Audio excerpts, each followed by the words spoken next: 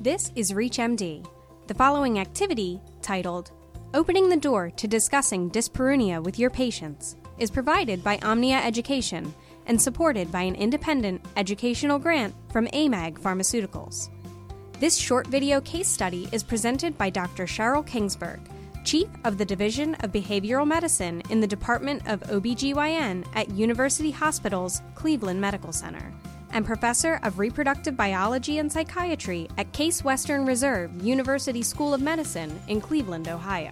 The following is an example of a doctor-patient interaction which offers strategies to discussing dyspareunia with your patients. Vulvar vaginal atrophy, or VVA, affects about half of the 64 million postmenopausal women in the United States.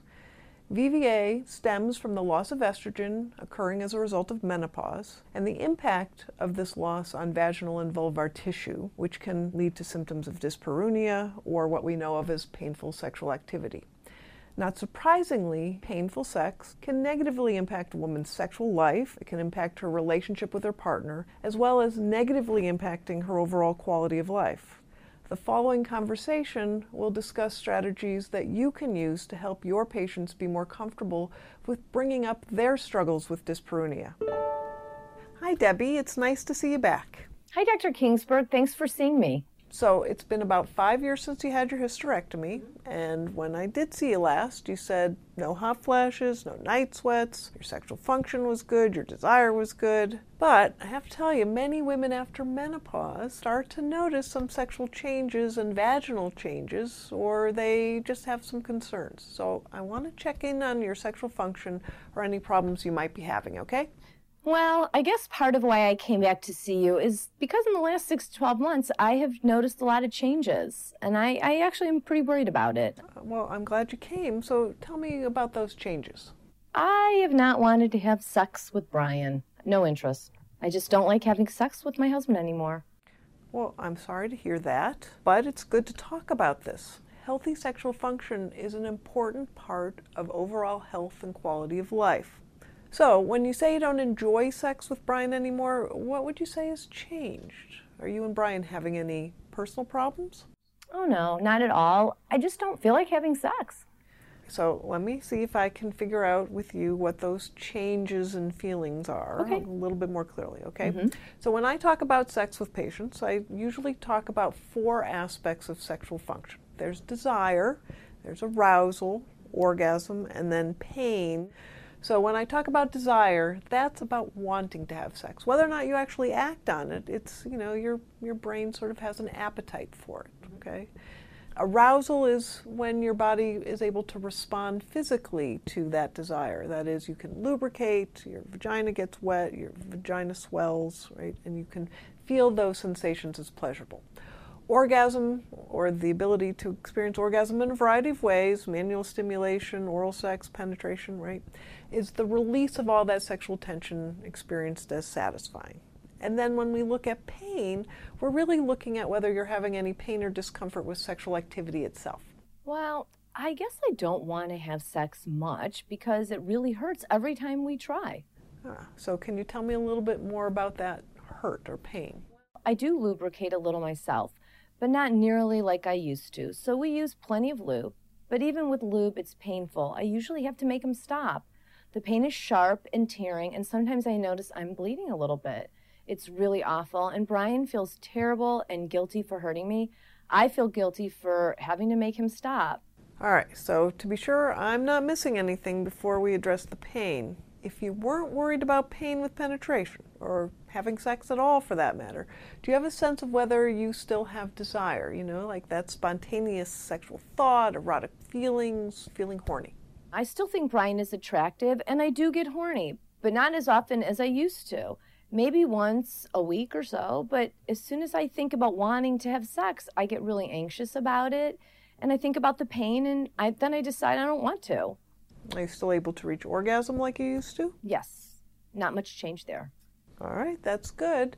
So let's head to the exam and make sure there isn't any other infection or any other skin condition that might be affecting your pain and bleeding, okay? Mm-hmm. Debbie, I am so glad you decided to come in and talk about your symptoms.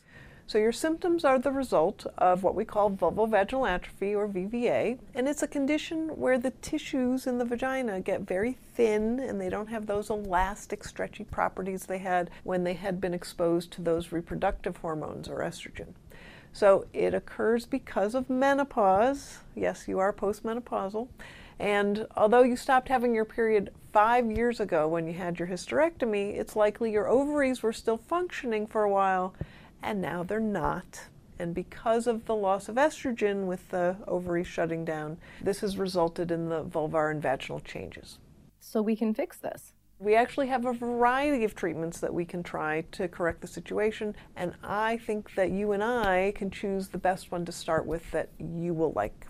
So we generally consider adding a local therapy, which means it only increases estrogen in the urogenital area, in the vulvo and vaginal area. And we can use a vaginal cream, we can insert an estrogen pill, or even use a ring, sort of like a diaphragm, that you can leave in for several weeks. We also have non-estrogen treatments, and one is a suppository. It's like a little pellet that is DHEA, which is considered a pre-hormone, and this is called prasterone. So this works inside the cells themselves, so right inside the vaginal cells, and it converts into estrogen and androgens, both of which are important for healthy vaginal tissue. And another option is an oral pill called a spemifene, which is a selective estrogen receptor modulator, or a SERM for short, meaning that while it's not an estrogen, it does actually selectively work on some estrogen receptors, like those in the vagina, and doesn't work on other estrogen receptors in other parts of the body. I had no idea what this was or if I could even get better. I'm so relieved. I am so glad that you came in. There's no reason you needed to suffer. Let's take a look at my interaction with my patient. The first and probably most important take-home from this is that at least 50% of your postmenopausal patients are suffering from VVA, and most of them have no clue what it is. They know that menopause is related to hot flashes, but not necessarily to vaginal atrophy. Second, patients need you to bring up the topic of sexual function, of dryness, or of pain.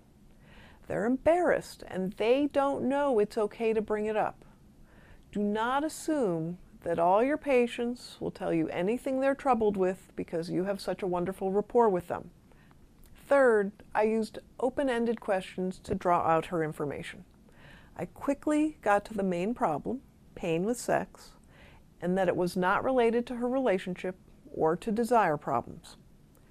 I hope this case scenario reassures you that assessing sexual function and treating VVA in postmenopausal women is simple, it's efficient, and can be done easily in your office visit, and will result in better health and sexual function for your patient, and actually a satisfying experience of an office visit for both of you. This activity was provided by Omnia Education.